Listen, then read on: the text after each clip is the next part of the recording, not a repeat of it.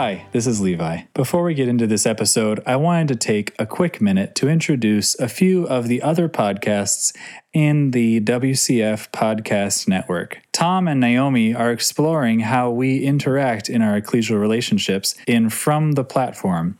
It's a very in-depth series that is incredibly helpful for understanding and developing compassion and better listening practices. That's From the Platform.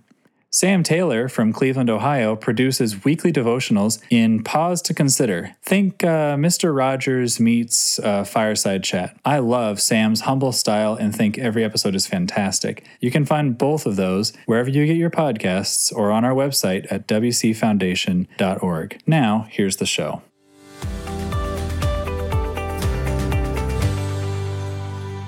Welcome back to A Little Faith. This is a podcast sponsored by the Williamsburg Christadelphian Foundation. A Little Faith podcast explores both the challenges and hope of living a life of faith.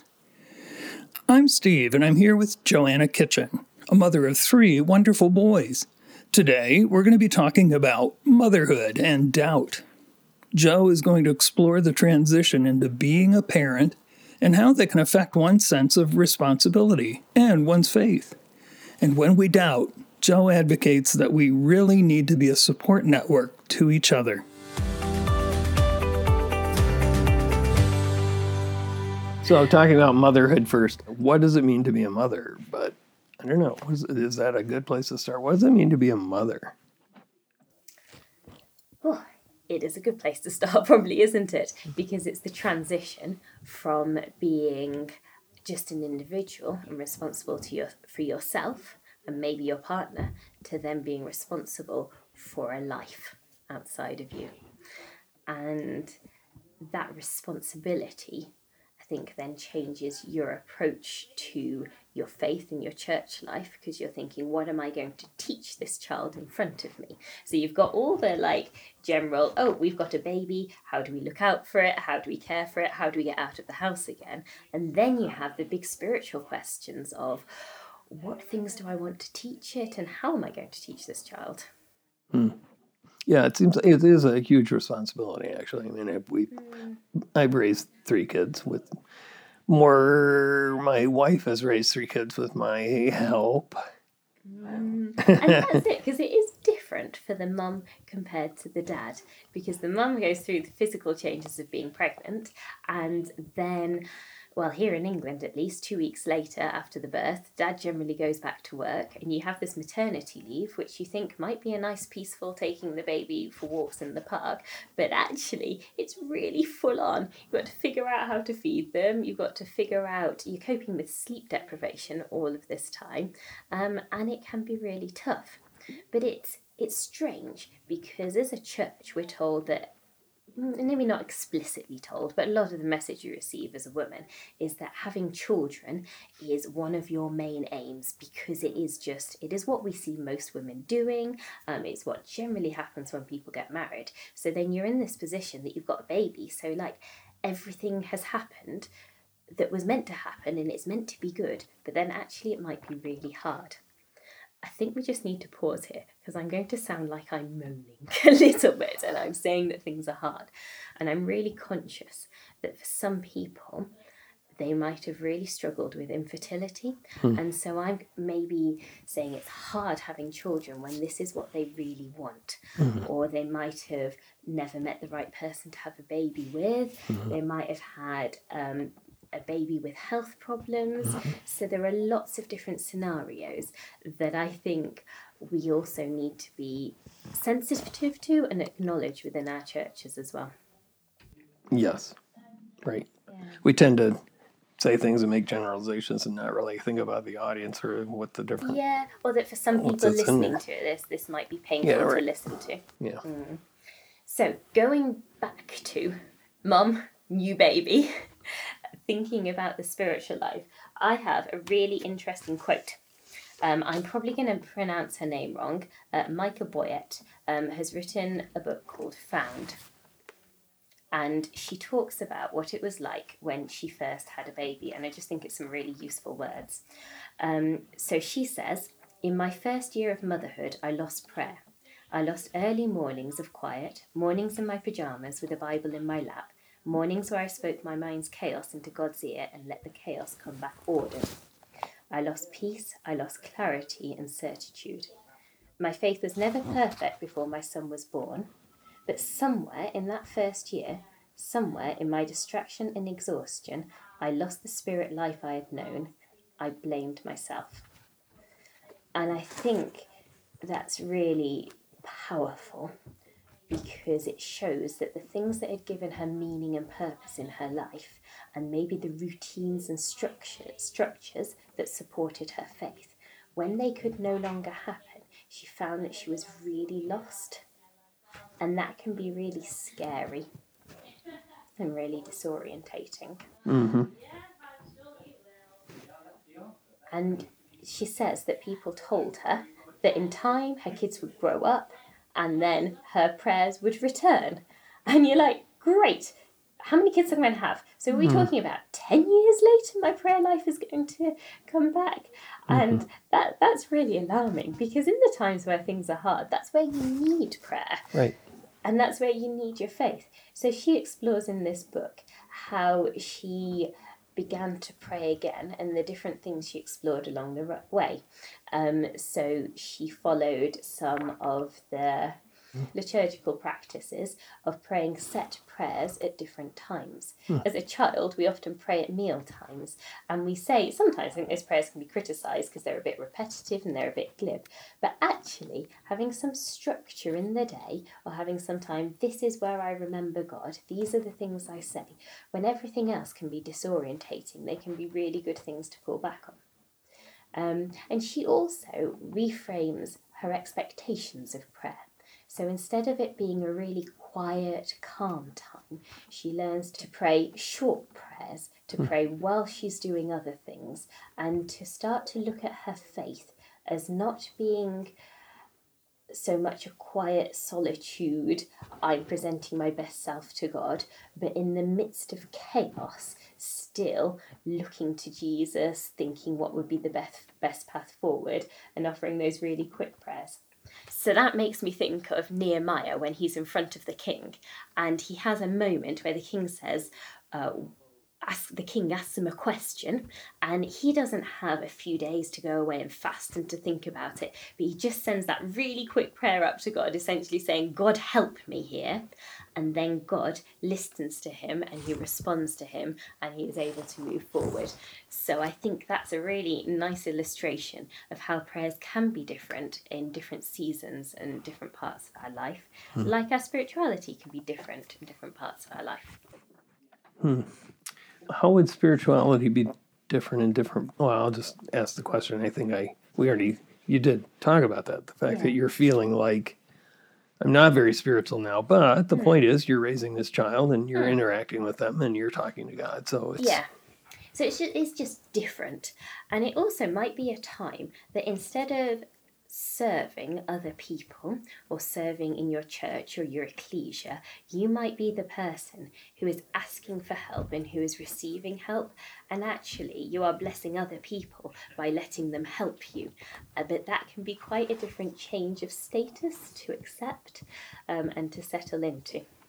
Another thing that I became more aware of when I was a mum was how many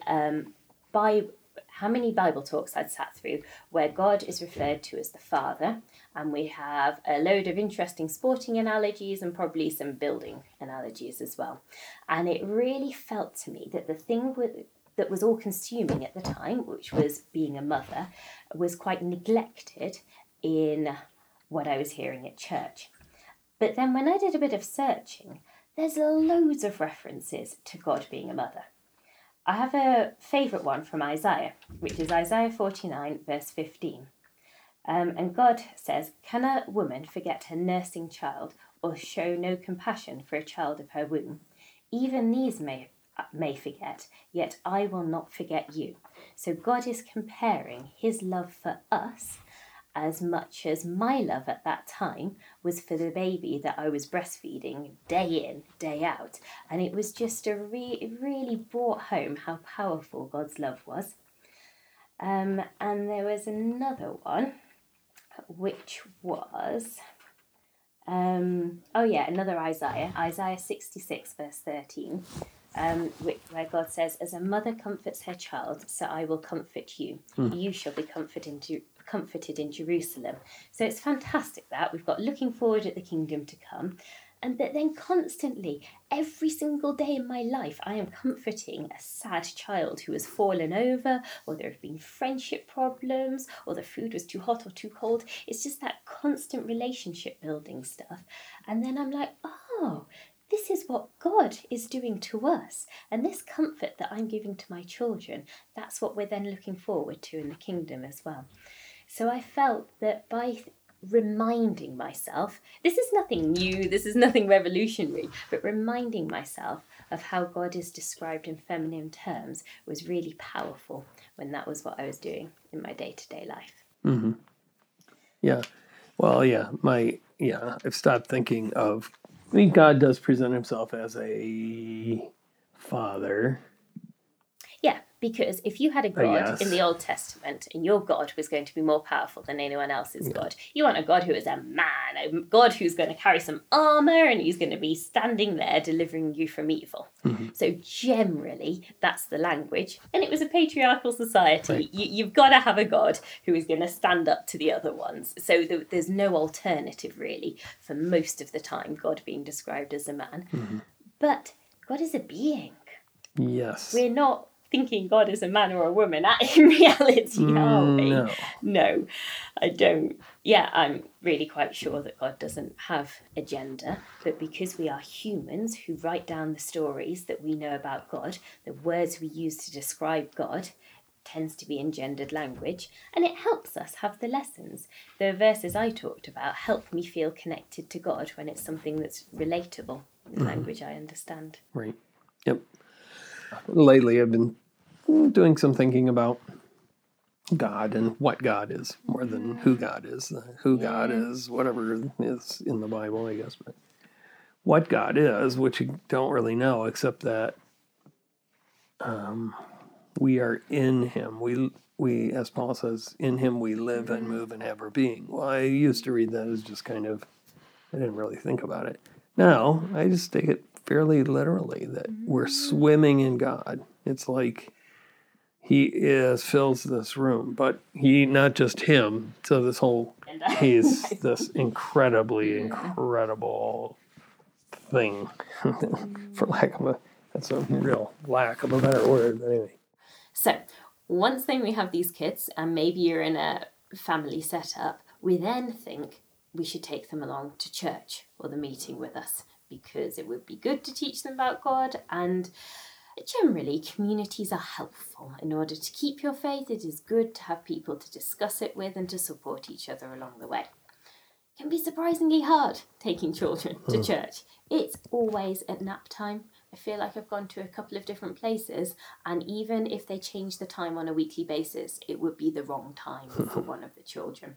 So often there's crying children, often there's children who are clingy, and then in the midst of that, there are some real magical moments when a toddler goes and connects with Uncle Ron and just has a little chat, and you're like, oh, this is really good, this is excellent, this is why we're here.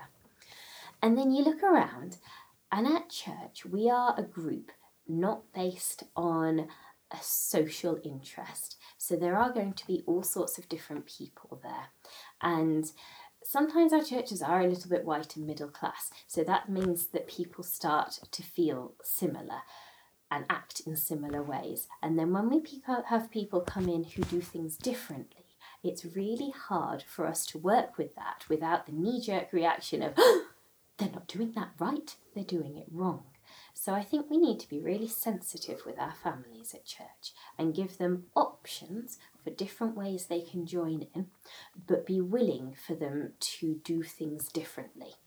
And so for me, in the moment, that means that I am very involved in our Sunday school and our kids club. But I need to remember that not all families want their kids to be separate from them on a Sunday morning. Some of them will want them to stay in the service, and that's absolutely fine as well. So we need to be giving people, if your children want to come along, we've got some activities on. If you want to keep them with you, that's fine as well.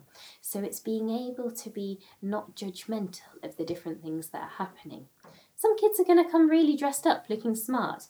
Other kids are probably going to turn up in fancy dress for the first 5 years of their lives, and that's lovely. Let's let them be their own people. And when whoever makes a comment, because they've not seen this before, we need to be really quick in making sure that whoever is making the comments or doing the muttering is quickly educated on how important it is that these kids come and that they're seen. Because if we don't invite kids into our church, and if we don't keep them in, then our churches and our ecclesias, they're just going to dwindle. They are literally the future. So even if it is uncomfortable and it is difficult, then we need to be working with them. Yes. The whole thing of what people wear or whatever anymore, I just say, I'm glad they're here. Yes. We have brothers now who preside and exhort in shorts. Yeah. And it's because they don't have the same kind of background or whatever that I did. I find I haven't gotten quite there yet. But it doesn't matter one way or another as far as God's concerned, I don't think. Yeah, personally, I'm a shoes-on sort of person, even if they're flip-flops. But there's a lot of people who come in and they feel comfortable and they slip off their flip-flops in summer. And I just need to curb my, everyone should be wearing shoes. Because it doesn't actually matter. And if they feel comfortable and they feel they can do that, then that's lovely and fine. So it's being careful of our own reactions as well. So you did say something earlier that introduces the subject, and it is if the Bible does say, has comments, has thoughts on parenting that are not necessarily right, what do we do with that? I think we need to go back to the Bible and revisit what it's saying. So, for example, one thing that different families can do differently is discipline.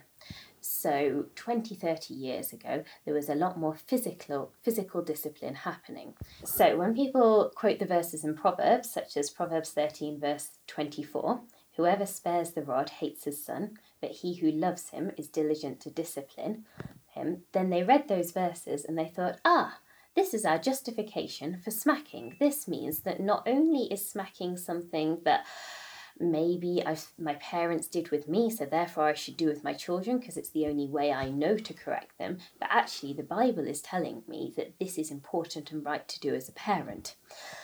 However, we come back to these verses today and society has moved on and it questions those methods of parenting. And we look back at those verses and we think, where are we? Well, we're in Proverbs. And what are Proverbs? They are nuggets of wisdom to inspire thought. They are nuggets that should make us think in our brain and consider our actions. They are also from a really, really long time ago.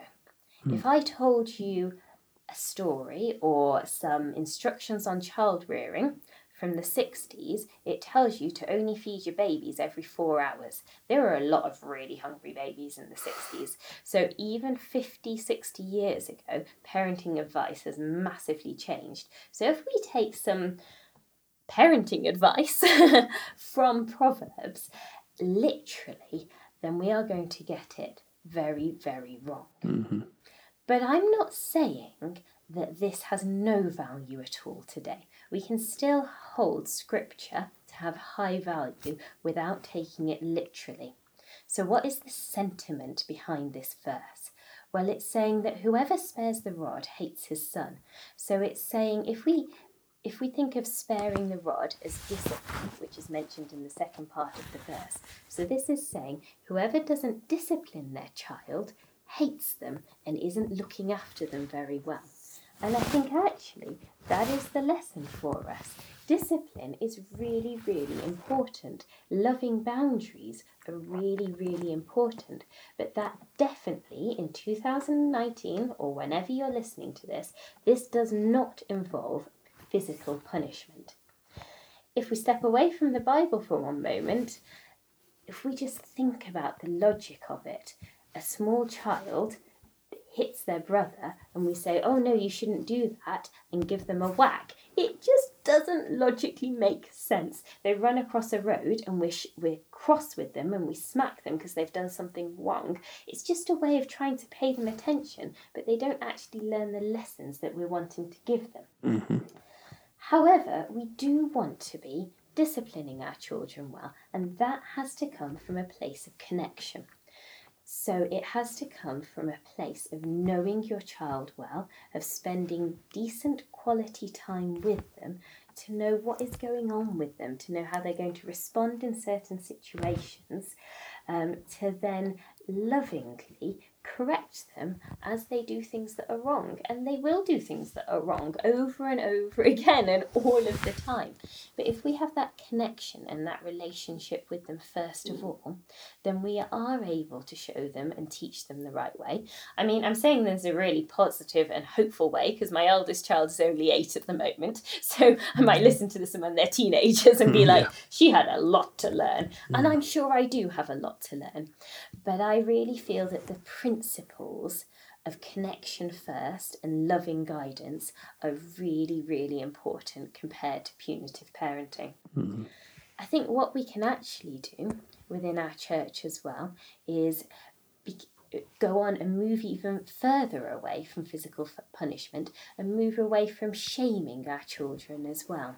So when they do things wrong, we don't need to tell the whole world about it. We don't want to make them feel guilty for the rest of their lives for stealing a sweet from downstairs, which it's annoying, but it's normal childhood behaviour. And this is really important because as a mum or a dad, we are going to be our children's first role model of what a godlike figure is like. So we are going to be their first, we talk about God as a father or as a mother, we are their first experience of what forgiveness will look like, of what grace will look like. And if we are always scaring and shaming our children through things like shouting, through disconnection, then we could be really affecting what their future relationship with God looks like. And there's a load of really interesting resources out there. There's loads of positive parenting stuff. There's the whole brain child. There's lots of different resources. It's a difficult conversation to have because I think we only do better when we know better. So if you are listening to this and you are someone who does smack or hit their children and you're feeling bad about this, well, that's your trigger to change and to do something about it. But if you haven't ever considered there are different options, or your life experiences haven't brought you to that place, then don't beat yourself up about it. But it's just time to move on. I have people say to me, oh, well, I was hit as a child, it didn't do me any harm. Right. And I can understand that. Your kid's fine, and that's it, so it's all right. But I just want our expectations for parenting to be so much higher that we didn't cause them any harm. I want to be like, oh, as a parent, I managed to install all these great values and they built this great relationship. I don't want to be like, I didn't cause them any harm. It's just, we can do better than that. And I think we can support each other within our ecclesias and our churches to make sure that our theology, that the lessons we get from the Bible don't impact our lives in a really negative way. I would think we need to make sure that our theology is not damaging when it comes to everyday life. Yep. So, how do you feel about our community since having kids? Well, it's definitely made me care a lot more about our community because I am choosing to take my kids along to King's Heath Ecclesia at the moment, and I am trying to tell them that this is a good thing to do and a good thing to be part of. So that makes it really important that their Sunday school curriculum is good, that it is comprehensive and that it is taught in an engaging manner. And it then makes me think to the future that I want them to grow up and have the possibility if they want to, of joining a community that is still alive, that still exists, and that still has something important to say about God and the Bible. Yeah, so there are certain things that I, as an adult, can tolerate within our community and put up with and be like, well, I know it's annoying, but Auntie so-and-so likes it, so we're just going to let it slide. But then for my kids, I am not prepared to tolerate those things. So actually, it's made me push for a certain change to happen. It's made me realise that I cannot just wait for this change to slowly happen. Because if I wait 10 years, then my eldest will be 18 and he will be leaving home. So anything that I feel, and I hope the things I feel are informed by my Bible reading and my morals and the people around me. So I don't think these are just random thoughts that pop into my head. But I hope that the things that I feel are important. They basically need to be there now or in the next year or so, because otherwise I am going to struggle to explain to my children why we go to church. So one of these things is to do with outreach. I think generally as church groups we can easily turn quite inward looking. We can look after each other really nicely. We can give talks every Sunday, nice services and things. But are we looking out into the community or not? And it doesn't take that much to change it. And this is definitely not a criticism of King's Heath. Going to King's Heath has been an education to me in terms of how we are able to do outreach. But it's getting the kids involved as well. If it's so this Christmas we did some fundraising for a local women's aid, and we got backpacks which the Christadelphian Outreach Group supported us with, and then we filled them and we took them along to the refuge. So the kids made labels. I think they saw what we were doing. They were actually involved in it, and it's something that we were doing as a church. So it's only a little thing, and I'm open to other ideas we can improve on that. But it was a start, and it's change in a direction that I hope my kids see as well. Yeah, music is one as well. So I'm not particularly musical, but the hymns were ancient when I was a child. And so for my children, I need music to be in a language that they understand, preferably all on a PowerPoint so they can just all see it, and have something that is at least, within the last 20 years. And if people care about music, I feel we just need to be saying yes to them for the change and supporting that needs to be happening.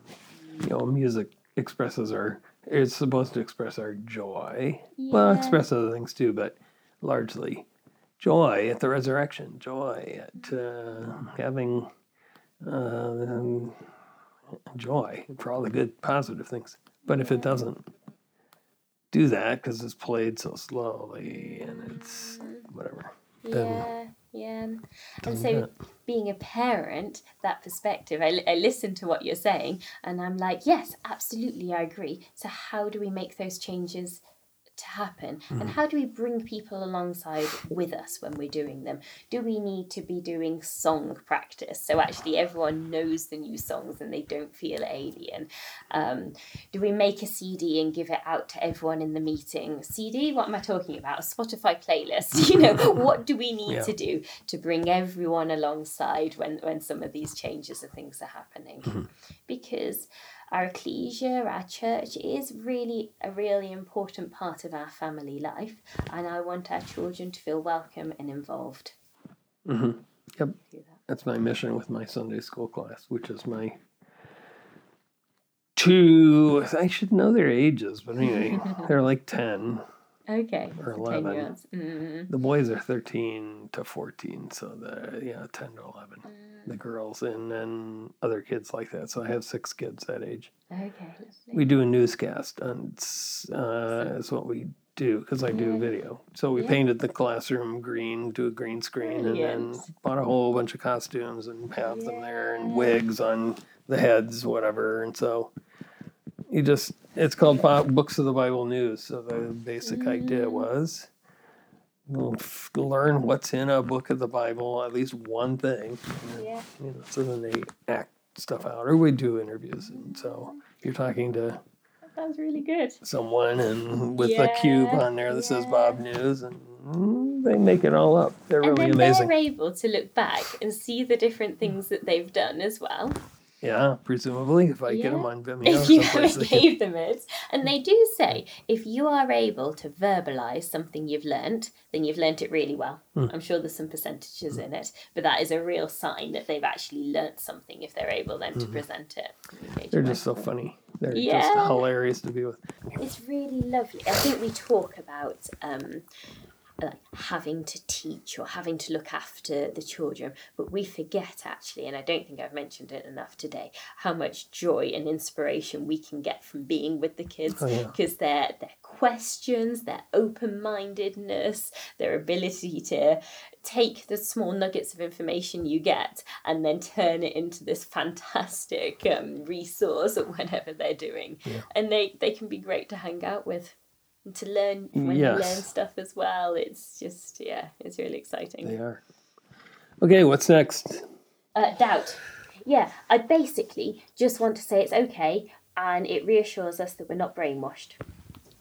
But when you do have doubt, it's good to have some places in mind to go to, some people to be able to talk it through, and not all questions need answers.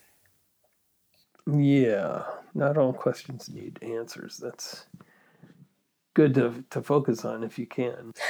This podcast is called A Little Faith. What about the times when you really feel that your faith is very, very little because the doubts pile up? Well, yeah, that's very true. That's sort of the point of this, is that you just need, faith as a grain of mustard seed or something supposedly grows into something much bigger. But so we expect that when we get baptized, little grain of mustard seed of faith is maybe small bush size. And then I kind of thought that what was going to happen as I got older, it would just get bigger and bigger and bigger, and my roots would grow deeper, and I would be really nice and secure, and I'm able to weather some storms. Whereas in reality, there was probably a period of time after my baptism where everything is going swimmingly and I felt that I was learning lots and growing in the truth, to use that great expression. But then the same doubts would come back time and time again, and I would feel that I had maybe dealt with that question or got some good principles, and then 6 months later another question that would pop up, and it wasn't dealt with by a quick answer. And I found that then it made me question my identity, because if my faith wasn't firm enough to get me through all of these questions or these reoccurring doubts, was my faith not a good enough quality? Was it not sure enough? But actually, I think that we can learn to carry our doubt with us. I think that we can decide, and it's more of an individual sort of thing rather than a statement of faith sort of thing, what really to us is our firm foundation, or what are the core things that we think are really important. So I find Jesus' resurrection quite a core thing for me. I remember going to Israel and walking around some of the places where Jesus had been, or some of the places he'd visited, and having a real sense of, oh, these were real places. These weren't just yet another story set in a land far, far away. Right. But it gave a real sense of history and background to some of the stories. So I feel that I can allow a fair bit of doubt about an uncertainty about some questions when I am sure of a particular set of answers. But over time, that firm foundation can change. So, and this is what is meaningful for me, and this is what I am quite sure about. But for other people, it might be something entirely different. And I don't think that's something we can dictate to other people. But it's something that's good to recognise within ourselves. Yeah, I mean, even late in life, I went through some considerable doubt a couple of years ago or a year ago or something about, not so much, I don't know. I find it hard to not believe in a creator and a God and something behind it all, that it all happened randomly. Purpose. Yeah. Yeah. But then the next step was, okay, but really, Jesus, is he real? And now I had a little more trouble with thinking it through and, hope the apologetics thing of the resurrection to prove, in quotes, that. And worked my way back through it all and came out pretty sure that it's true, that there's something big going on here. That it's not just us bumping around in a life that ends and we're done, that something is behind it all. Yeah, I take a lot of comfort from the idea of the 12 not particularly well-educated disciples who, instead of falling to pieces after Jesus was died and gone, actually somehow set up a whole movement that has carried on and lasted many centuries later with a fairly cohesive message.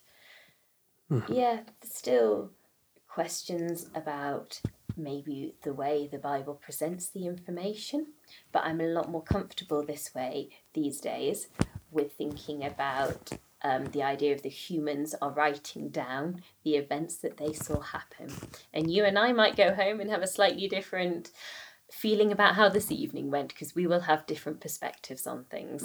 And instead of feeling a need to look for each little gap and hole and problem, I feel I can take this person's perspective as a whole, also one of the gospel writers' perspectives as a whole and how it is, and then another one as well, and use them to complement each other rather than feeling they've got to slot in exactly. Yeah. Harmony of the gospel stuff is. I used to buy that totally when I was much younger, and now it's like it doesn't matter. That's one of the beautiful things of misreading scripture through Western eyes. Nice. It's is an a good interesting book, isn't it? Okay, that makes sense. That's reasonable. But I think even when we feel like we have maybe dealt with a certain issue, it might crop up again in a slightly different form. And I think it's important not to be surprised by that. So one of the things I always come back to is, does God answer prayer? What's the point of a God who doesn't make things better to my individual life? I really would like a prosperity gospel. I would like that believing in God, I wish that believing in God and trying to follow him faithfully meant that my life would be easier and healthier and better. And I know it doesn't work like that. So I go back to all of the wisdom literature and Job again. But then something happens and I'm like, but is God going to answer this prayer? Where is God? Where is God in this moment when you really want him? So I think that these doubts are healthy, that they show us that we're not brainwashed, that we are critically evaluating the information, and then we reevaluate it when we have new information. But it is worrying when it happens. And we need to listen to people when they feel that they're experiencing doubt and not just give them a quick one-liner answer, because I don't think anyone's asked these questions just out of fun. And people's not like, oh, I want to destabilize your faith just right. Because this is interesting. People's faith is important to them. So when people have doubt, it is because these are real issues to them, and we need to point them in the direction of resources. We need to point them in the direction of people who might be able to help them, but we also just need to sit and listen and let somebody explore an issue fully and not be too quick to jump in with a solution. And ourselves not be afraid of God if we're doubting. Yeah. We just don't need to be afraid of God. God comes and finds people in the wilderness, doesn't he? He is there with open arms for the prodigal son. We don't need to be scared of upsetting a God or offending a God or by even asking hard questions. Oh, Jesus, a term I don't use anymore, or trying to avoid, Jesus coming back. I try to express it just for my own benefit, Jesus manifesting himself again, because he's here, because he's, according to what I've said before, he's in the room. He's part of the oxygen of the room, whatever. So he manifests himself again. But what if he does it at the wrong time when I'm doubting and I whatever? Oh, no, no, no. I know. And it's well, just so easy to get into the like, I must earn my salvation through Yeah. my faith and my works. Right. No, no, no, no. Right. It's a gift. Yeah, he knows our God, it says, whatever it is, Psalm 103, knows our frame. He remembers that we're dust. Yeah. So wherever we are on this continuum, if you've turned your back entirely, I'm just not going to say never anyway, because who knows? I don't know. Yeah. We talked about parenting a lot earlier. I'm never going to turn my back on my children. Yeah, right. And if we inhibit any of those characteristics. I know there are a lot of parents out there who worry about their kids because they've fallen away, or they haven't been baptized yet, or whatever. You know what? It's in God's hands, Jesus' hands. It's going to be okay. It really is. Yeah. And I think, the children of believers anyway. So this is something useful for probably podcast. So when I do have doubts, in particular about a theology, I think a little bit about the fruits of the Spirit. So the fruits of the Spirit are patience, love, joy, gentleness, all the rest of them. So basically saying from good theology, from good stuff, we can see the fruit growing on the tree. So I try and look at our theology and our things that are happening in our churches and think, are they producing good fruit? And if they are, if we are building a sense of community, if we are supporting each other, if we are able to carry out outreach works and charity, if I am being a nicer person and looking after my kids better, then I feel like I can be carried through periods of doubt by looking at the outworkings of what we're doing and being reassured that the fruit at least is good. Therefore, hopefully, what it is coming from is also good. And it's not an arbitrary good or bad. I think it is I think we have a sense of holiness that we have as humans. And whether that's we have a little bit of the divine in us, don't we? Because we are God's breathed, which gives us a consciousness, which gives us thoughts for all these questions. I think we are able to have a sense of judging what is right and what is wrong. And then we are also able, as we've grown up through childhood reading the Bible, which also adds to that as well. So I think it is fine to look at the fruits of the things that are happening around us and thinking, is this coming from a good place or a damaging place? One example of that is too much theology that says women should be submissive and silent. Stems to a culture where domestic violence is not fought against and where domestic violence is more likely to happen. I think there was a study in Australia recently. So we do need to be careful and look at the fruit of our teachings. The other thing I have found more recently is that not all questions need answers. So one of my questions that I think I mentioned earlier was, many people have it, is God good? Why does God allow suffering to happen? Because I see it happening in friends and family time and time again. And I could spend a long time thinking about that and studying that. I can go round in circles with many different arguments. I do think the wrestling with it and the journey can be important. I quite like Job, sat down with all his friends for ages and ages and ages and wrestled with it and discussed it. And there is a time and place for that.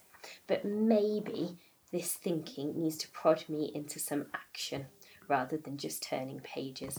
Maybe my doubt and my worry about suffering means that I need to alleviate suffering where I come across it and find it.